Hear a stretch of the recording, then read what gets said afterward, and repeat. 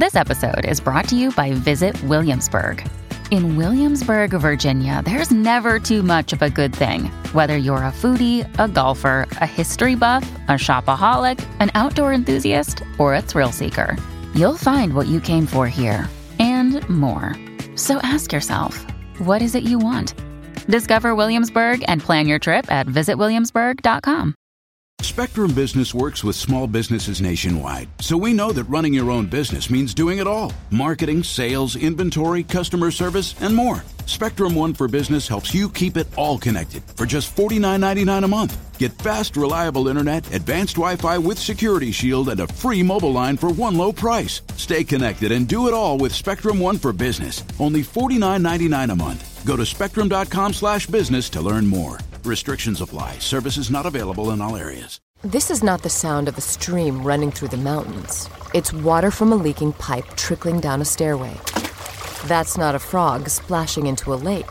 It's a piece of sheetrock falling into a puddle on a kitchen floor.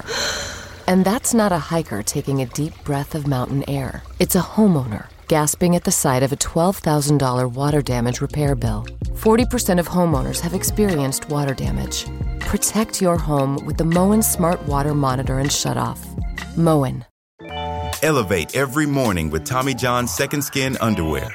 The luxurious support of Second Skin guarantees everything will go smoothly. With over 20 million pairs sold and thousands of 5-star reviews, guys love Tommy John. Plus, your most valuable assets are covered with Tommy John's best pair you'll ever wear or its free guarantee. Shop Tommy John's Friends and Family Sale right now and get 25% off site-wide at TommyJohn.com/Spotify. TommyJohn.com/Spotify. See site for details. This is Instant Genius, a bite-sized masterclass in podcast form.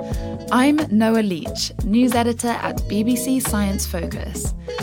Think of the most iconic creature on the planet, and now put that creature into its natural habitat.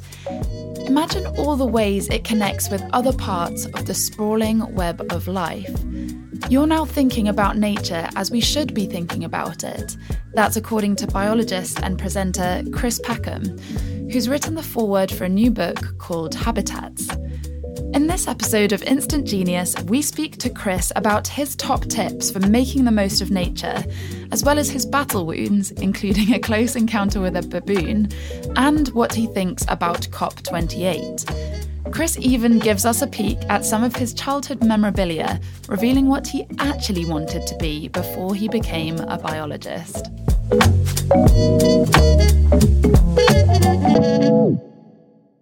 Welcome to Instant Genius, Chris. Thank you. Good afternoon, evening, morning. Yeah, all of the above. Chris, in Habitats, you say that humans often think about species in isolation, so putting tigers and polar bears, for example, in the spotlight, but that habitats and ecosystems actually are all deeply interconnected.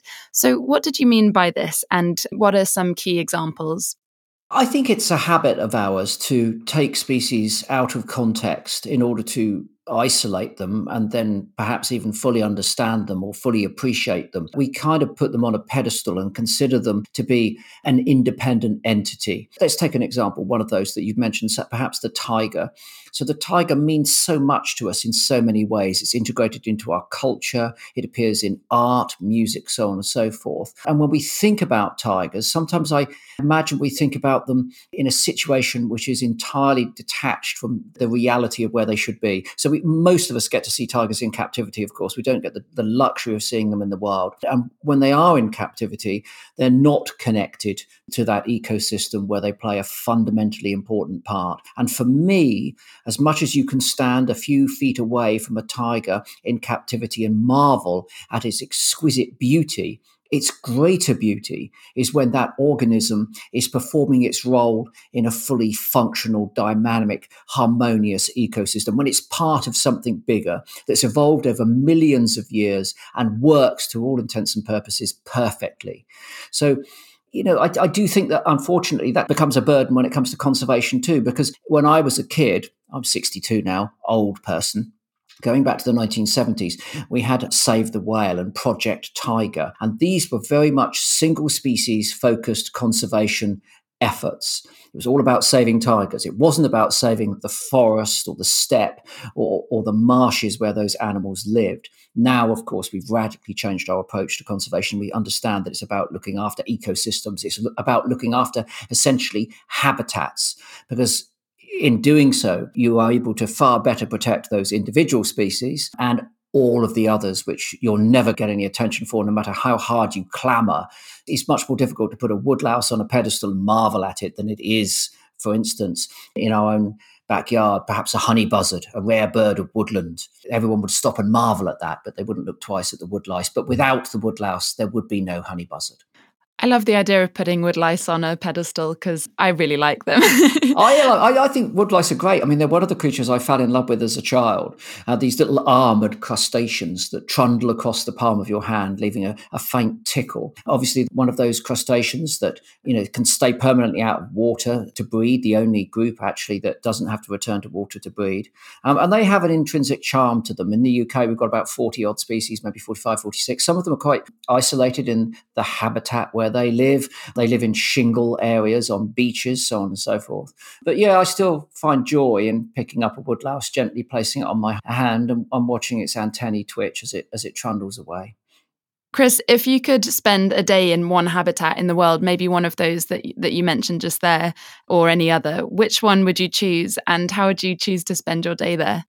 Well, I would choose for comfort a habitat that I know very well. It's always exciting going to new habitats. It's like being a kid in a sweet shop. I can remember very, very clearly my first morning in a tropical rainforest. I mean, I was so excited I could have burst, but I didn't know the names of any of the trees. I couldn't find the birds. I could only hear them calling. But most importantly, that was an alien environment to me. It was one that I'd never visited before. I didn't know its sounds. I didn't know the feel of it, the aura of it. Whereas the oak woodland that surrounds the area where I live and where I've grown up it's like whenever I go out, I'm walking amongst old friends. I know the smell and the sounds of oak trees in rain and in snow and in wind. And so I can immediately segue into that environment. There's not a point of conflict for me there. I'm not struggling in any sensory way. Also, I suppose, perhaps even in a lazy way, I know the vast majority of the species that live there, certainly the obvious ones, all of the trees, the plants, the birds, the butterflies, so on and so forth. And there are many I've not yet cast my eyes upon and probably won't in my lifetime. So home is where my heart is. There's no question of that. So I would choose oak woodland in southern England. Lovely. And what are you there? Are you Chris Packham or are you a woodlouse? I'm an explorer. I still go into that woodland, hoping to see something new, find something that I've not seen before, be tantalized by something that I can't see or, might never. I like to basically connect with that in a maximal way. So I do listen to all of the bird songs and I do sit under the trees and listen to the rain falling through their leaves and therefore learn to identify, trees by the sound of the rain falling through their leaves. And for obvious reason, a birch tree sounds very different than an oak tree, different shape of leaves, different number of leaves, different texture of leaf. So they sound different. So my mission, if you like, is to connect as much as I possibly can, given the constraints of being human, with that environment. And I have a thing called a Pantone chart. And a Pantone chart is a swatch. It's like an enormously exaggerated paint swatch that you would get from a do-it-yourself shop. And it's got a multitude of colours in it and obviously used for graphic design, so on and so forth. But I bought one about, I think 5-6 years ago. And it lives in a little pouch. And I take it out into the woods and I try to colour match each one of those colours in the swatch. And there are about 1,500. And my mission is to find colour match in my piece of woodland for every colour in the swatch before I'm no longer able to visit that woodland. So again, it's about forcing myself to look more deeply into that habitat and to experience it in the richest way possible. And that isn't all about science. It's not about understanding the species. It's not even about naming the species. It's about fully engaging with that particular piece of the natural world. And I like to try and do that in maximal capacity. So I do get down on my hands and knees and I lay there and I wait for the dogs to disappear. And then I just listen, and I might roll over and just smell the earth. I mean, even the earth, I have to tell you, smells very different throughout the course of the seasons. And again, for obvious reasons, degrees of moisture, fungal activity, leaf cover, so on and so forth. But I just want to know that. Ultimately, I just want to know that habitat as much as I possibly can. You're clearly a learner and need all of that refreshing knowledge to kind of wash over you. And you were telling me before about ancient birds' nests. So could you tell us more about some of the new things that you're constantly learning about? Well, one of the joys of having an interest in the natural world is that you're going to be learning all of your life. There are more species and more stories and more things than you could ever, get to know. The greatest joy of my job, in fact, is that it is a lifelong learning experience. I get to meet people who know more about things which I'm very interested in, and I'm able to ask them questions and they give me direct answers. And that is, it's like a permanent lecture, if you like, a permanent lesson. And for me, aside from the fascination, of the science of that and the scientific techniques involved, there's a romance to it. So when I was at school in the 1960s and 70s, you were either on the science side of the line or you were on the art side of the line. But for me, science is the art of understanding truth and beauty. And I'm never embarrassed to say that the art of nature and the beauty of nature is a formidable fuel when you need to drive a greater understanding of that nature. And that might be the science, the truth, if you like. So for me, there are no lines, and I'm quite happy to accept romance in science. Absolutely. Is that romance something that's part of the shows that you produce? You specialize in bringing wildlife and science into people's homes and then actually inspiring people to get out of those homes and to get outside and experience nature. So what are your tips for helping people make the most of the nature around us? Does romance play a big part in that? I think it does, yes. I mean, one of the tips I always give is if you're to be a good lifelong naturalist, then what you need to do is to maintain the ability to look at things in a childlike way, not a childish way, but a childlike way. So you've got to be able to get down on your hands and knees and almost pretend that you've never looked at a butterfly before. Because what tends to happen is that we do that as young people and we marvel at these organisms and we fall in love with them and then we develop an affinity for them and then we want to know more about them. And then we start to give them names and then we start to do surveys and then we start to communicate with other people doing surveys. And they say to you, well, what did you see? And you say, oh, well, I went out and I saw a red admiral and a peacock and a brimstone. And you did see them, but you didn't look at them because you'd very sadly gone past the point where you looked at them. All you do now is you give them names because you're clever enough to be able to identify them. But I think that if you retain the ability to look at the fundamental aspects of their anatomy, their behavior, then you'll never lose that freshness and a desire to learn more about the natural world. And some of the best questions are always those sorts of questions which people consider childish. What are wasps for? I mean, if I had £1 for every time someone in a pub has asked me what a wasp for, has it been buzzing around their pint and annoying them in the summer, and I've had to explain what wasps are for. But those are actually quite good questions. I think, why do stars twinkle? Why is the sea blue? What are wasps for?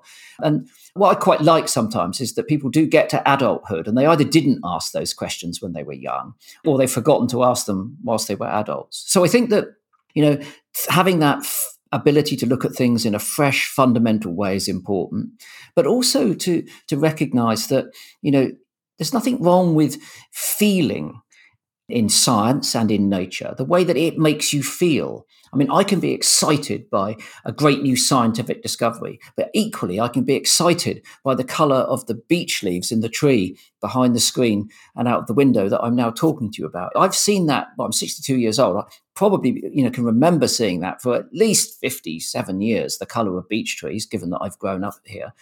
But that flame that's burning out there, that cascade of sparks that's coming down the tree and some of them breaking free as I speak and the wind is carrying them down onto the ground, that is just so good. I don't care it's a beech tree. I don't need to tell you about abscission, the shedding of leaves. I don't need to tell you about the pigments that are giving them those colours. I just need to know that I'm looking at that and it's building a sense of euphoria because it's simply so beautiful.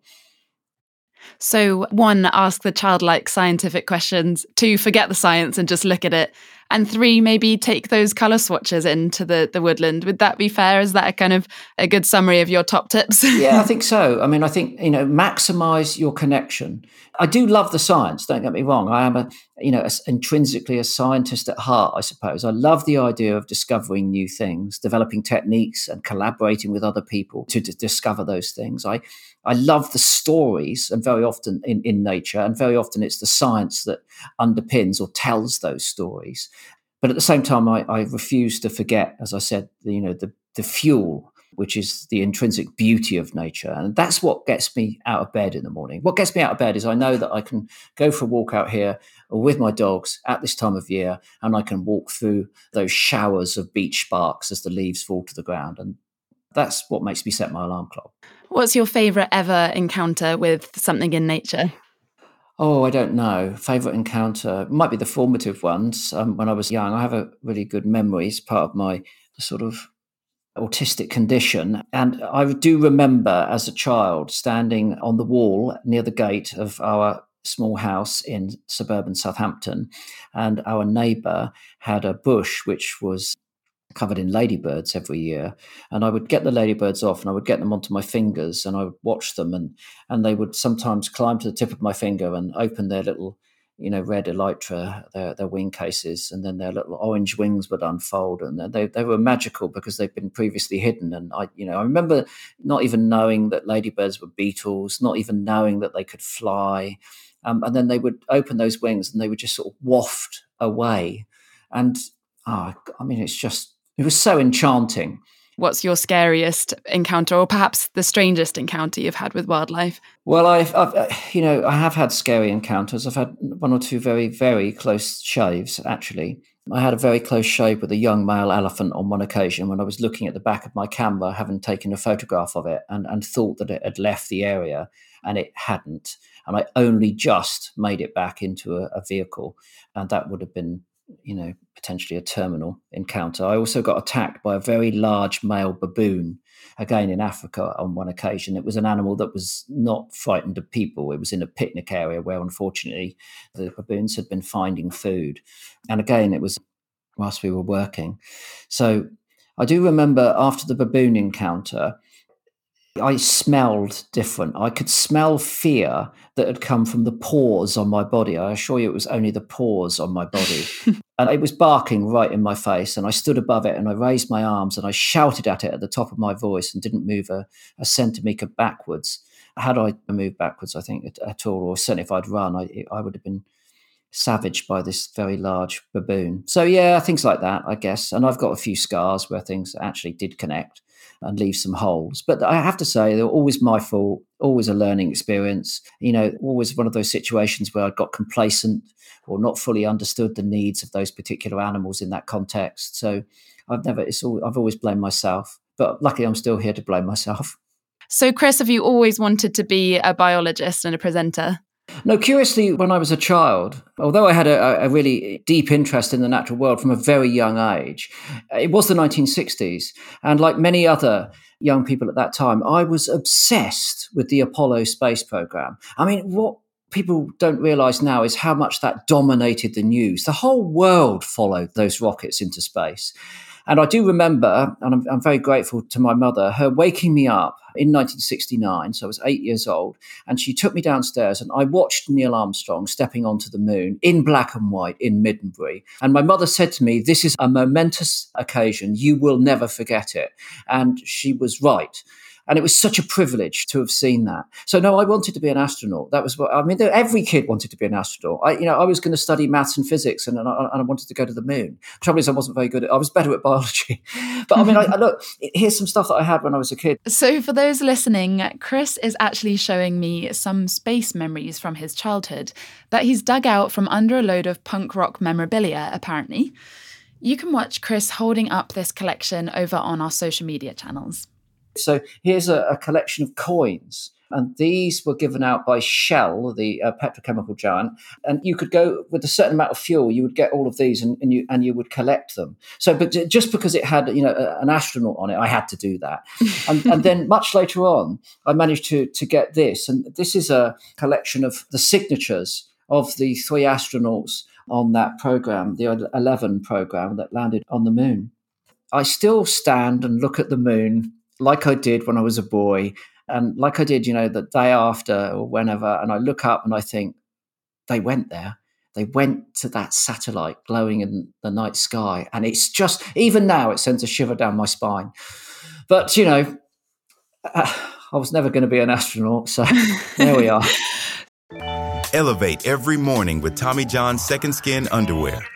The luxurious support of Second Skin guarantees everything will go smoothly. With over 20 million pairs sold and thousands of 5-star reviews, guys love Tommy John. Plus, your most valuable assets are covered with Tommy John's best pair you'll ever wear or its free guarantee. Shop Tommy John's Friends and Family Sale right now and get 25% off site-wide at TommyJohn.com/Spotify. TommyJohn.com/Spotify. See site for details. This episode is brought to you by Shopify. Forget the frustration of picking commerce platforms when you switch your business to Shopify, the global commerce platform that supercharges your selling wherever you sell. With Shopify, you'll harness the same intuitive features, trusted apps, and powerful analytics used by the world's leading brands. Sign up today for your $1 per month trial period at shopify.com/tech, all lowercase. That's shopify.com/tech. This episode is brought to you by Essentia. A better you starts with better hydration. Essentia is on a mission to inspire people to do what matters most. Their proprietary ionization process transforms water from any source into ionized alkaline water, providing water that's 99.9% pure with a pH of 9.5 or higher. Essentia Overachieving H2O, the #1 ionized alkaline water. Shop now. So what do you think about people who think the solution to the Earth's troubles are jetting off into space? Do you think it's good that humans leave the Earth to its own business and vacate? I'm really torn. I mean, the scientist in me loves all of that. I mean, some of the rockets that now go up and come back and land again, that's Thunderbirds from the 1960s. That's Jerry Anderson. That was sci-fi for kids on TV. So obviously, I'm interested in exploration. I always have been. But at this point in time, the enormous costs of those projects weigh heavily on my conscience, because I do think that if those people were more philanthropic when it came to looking after the environment, we would be in a much better place. I don't think there is a planet B. I don't think we've got time to think that we will actually escape our Earth's orbit and be able to find anywhere else secure. And therefore, I think we should be investing maximally in preserving the one planet that we've got, the only planet in the known universe where we've got any proof there's complex life or life at all. So that does give me concern. But I mean, again, at the same time, I love watching the rockets blast off. It's a complete conflict for me. But ultimately, if I were to make a decision about it, I'd say no, pull the funding, put it into environmental good. So, Chris, when this podcast comes out, we'll only be a few days away from COP28 happening at the end of November, beginning of December, which is the latest of the annual UN conferences on climate change. So what are you hoping to come out of that? Well, I've not elevated my expectations, if I'm very honest with you. I went to COP26. I spent all of the time there in Glasgow. I found it a very contrasting experience. On the one hand, it was fabulous to meet with some of the world's leading climate scientists. There were some remarkable presentations that were given, some remarkable campaigners and protesters, and some very, great minds that were there. But then I would leave one part of the building and go to another where the world's politicians were, basically formulating excuses to do nothing. And I was surrounded by enormous numbers of fossil fuel lobbyists that had been smuggled in by the oil-producing states. And ultimately, a lot of the promises that were made at COP26 only, a few years ago have not been honoured. And the UK, along with lots of other nations, has been responsible for reneging on those promises.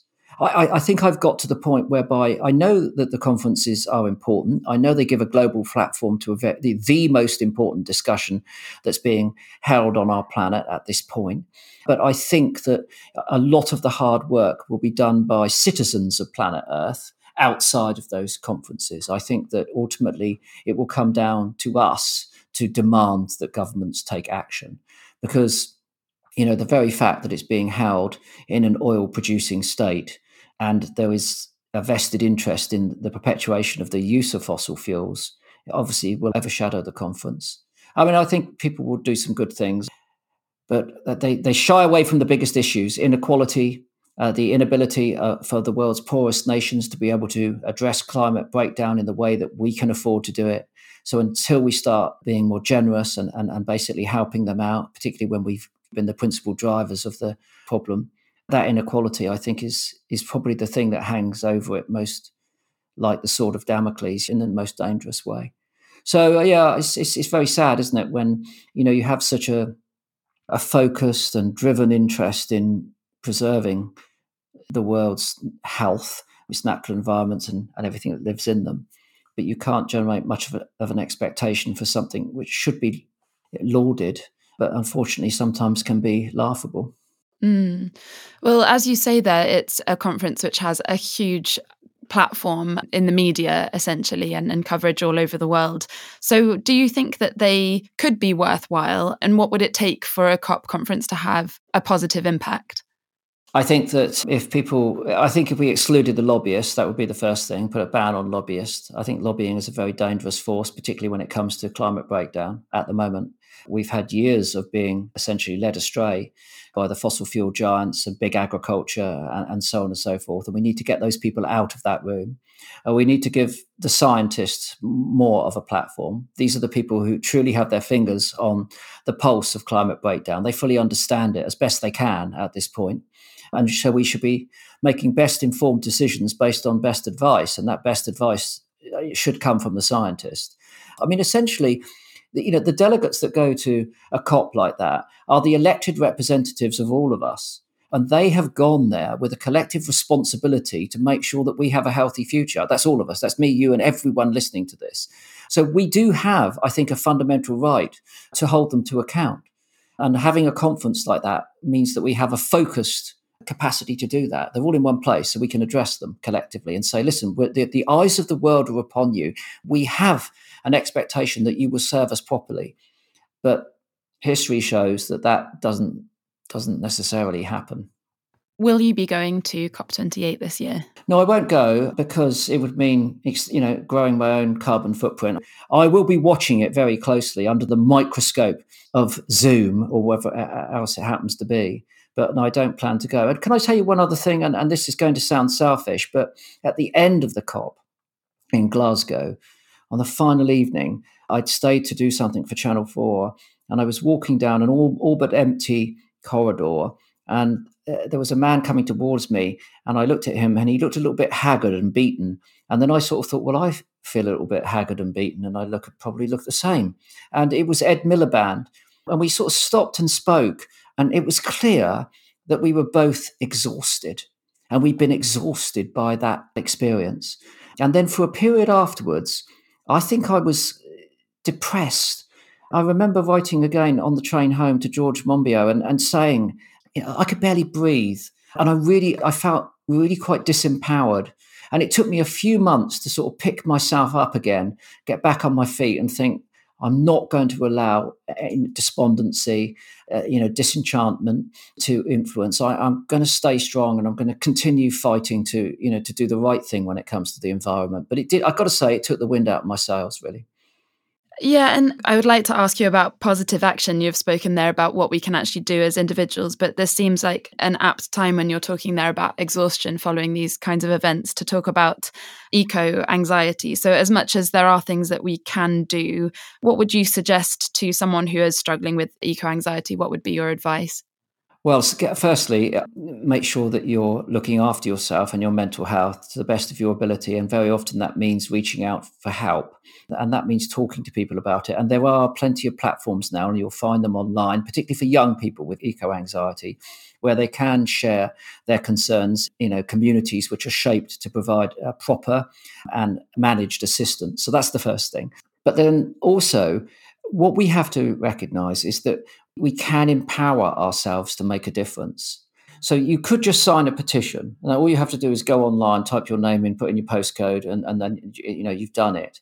It could involve a little more. It could be about organizing a local campaign to protect the natural environment, or to protest about a development that's taking place, or something that would be damaging to that environment. Or it could be more radical. You could go on marches and you could write banners. And increasingly, environmental protesters are finding it difficult not to break the law, because the laws are being tightened to restrict their right to protest. But what I say to people is, find that type of activism where it's comfortable for you. Don't think that you have to be arrested to be an activist protester. You don't. There are many things that you can do which will empower you, and you don't have to be, certainly don't have to be arrested at all. So find that. And then when you do those things, invariably you'll feel good about them, because you would have done something positive. You would have seen something not as a problem, but maybe a view being part of a solution. And then what we typically do in that sense is that we then tell other people, because we're excited about it, we communicate about it. And that's one of the ways that empowerment grows from an individual into a community. Many protesters that I've spoken to say they feel a sense of euphoria when they're protesting. Do you think that AI and other technology can play a role in conserving wildlife and treating the issues of the climate crisis? I don't know. I'm not an expert on AI. I mean, I've seen AI being used for scientific research in the natural world, and it's, of course, can be enormously advantageous. It can generate data that otherwise couldn't be generated by humans or other methods, and it can do so extremely quickly.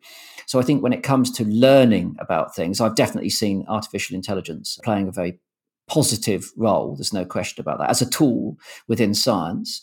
More broadly, I don't know.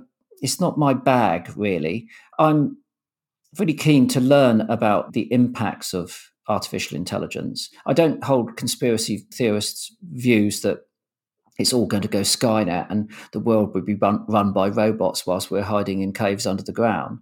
But I do think, I suppose, like so many other advances in science which can have a direct impact on people, that it needs regulation. And the best thing to do is to have regulation from the start, not retrospectively. It's so much easier not to give people the capacity to do something than it is to take it away later. So I think if people are thinking about regulating the way that artificial intelligence impacts on our lives on a day-to-day basis, now would be the time to do it. But I would equally say don't be risk averse, because there might be enormous advantages to it.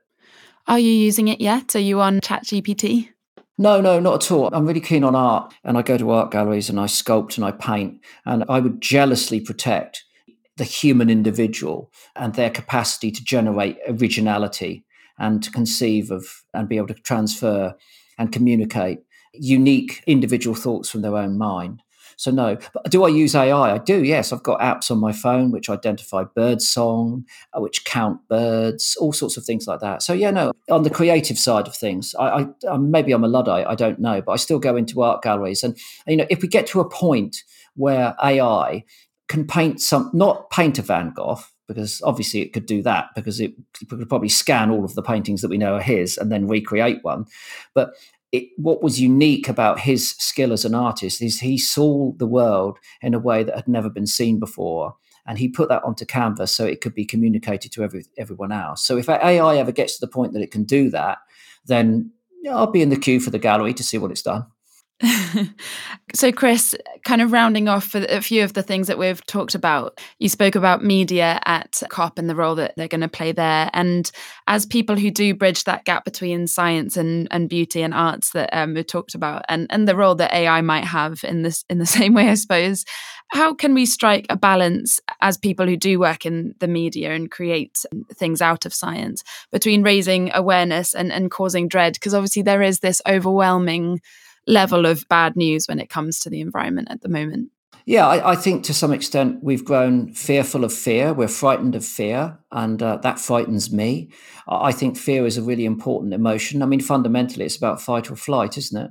And if we are fearful of something at the moment, there's no other planet to fly to, which means we should be fighting to protect ourselves here. So I think that an element of fear is really important. If you cosset people in the idea that everything's okay, then that's not highly motivational. So I think that we do have to show people what's happening and we do have to tell them the truth. However, the reason that I'm not fearful of that approach is that we have so many of the answers. If we were telling people we're going to hell in the handcart and we haven't got a clue what to do, then that would be a desperate situation and that would put the media in a very difficult position. But that isn't the case. I think the thing to do is to say we could be heading to hell in a handcart. Certainly if we don't do anything about it, that's probably the case. But look at this. If we did this, it would ameliorate the situation. If we did this, we could adapt to that part of the problem. And we do have such a rich, tried, tested portfolio of technologies, abilities, energies, things which we've tested and practiced and have worked to rectify the situation. The problem is that it takes me back to our discussions about the COP, and that is that the lobbyists from the meat industry and the fossil fuel industry are very powerful and they have extremely widespread connection to governments and where they can influence policy. And that's what I'm more scared of that than anything else, is the power of those lobbyists to shut down the science, basically shut down the science so that scientists can't be heard and their advice can't be heard. And it can't be heard by our politicians who should be implementing proper policies to deal with it. So, that's it. So media, tell the truth, but at the same time, celebrate the fact that we already have the capacity to address so many of these problems. Are you optimistic about the future? I am and I'm not. I'm optimistic for the reasons that I've just outlined, that we have the capacity to address so many of the very, very significant problems. Our only problem really being that we're not rolling it out rapidly enough and broadly enough. I think that having looked at the human species and understood it for what it is, an enormously intelligent, adaptable, resourceful, creative organism, it's not very good at change. When you think about even in recent history, when we've been confronted by things that have put our species under stress, like the COVID pandemic. Now, people have been telling us, that scientists have been telling us for years that we were going to be vulnerable to a pandemic. None of the precautions were in place, or very few were in place. So what happens is that we have a pandemic. Very sadly, tragically, millions of people are killed. But in the space of just 8 months, we get a vaccine that has saved millions of lives. We are so good at cure, but we are hopeless at prevention. What worries me when it comes to climate breakdown and biodiversity loss is that if we wait to the last hour to start curing the problem, then maybe, a lot of damage will have been done and it will be a lot more difficult to cure that problem. And the tragedy of that is that at this point in time, as a sentient, conscious species, we know what we should be doing. The one thing I will say I am optimistic about, and again, I see this in other parts of our history, is that when it reaches a point, when the poo hits the fan and we start acting, we act very quickly and we cascade our activity. It then kind of just snowballs and we sort out our problems very, very quickly. And we've done this throughout the course of history. So whatever I just hope that point is tomorrow rather than in 10 years' time. That's all. That was biologist and presenter Chris Packham on how to go about saving the planet. The new book called Habitats, which Chris, who wrote its foreword, describes as sumptuous, is now on sale. Thank you for listening to this episode of Instant Genius, brought to you by the team behind BBC Science Focus magazine. Buy the latest issue of Science Focus in store or come visit us online at sciencefocus.com.